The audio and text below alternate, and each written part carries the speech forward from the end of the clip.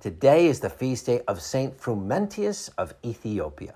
Born near Rome in the 4th century, as a boy, he and his brother Odysseus were traveling with their uncle in Ethiopia when the boys were kidnapped and made slaves of an Ethiopian king. On his deathbed, the king freed both of them, but the queen asked them to educate his heir. They did this, and they also proceeded to teach Christianity to everyone in the region.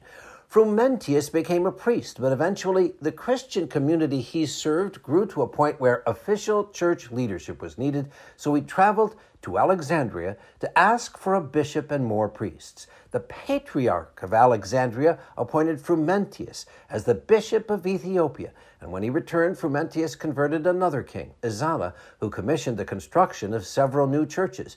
When Roman Emperor Constantinus II wanted Frumentius removed and replaced by a bishop who supported the Arian heresy, King Ezana refused, and Frumentius remained bishop, growing the Ethiopian Christian community the rest of his life. He died in 383. Saint Frumentius, please pray for us. I'm meteorologist Mike Roberts for Covenant Network. Have a blessed day.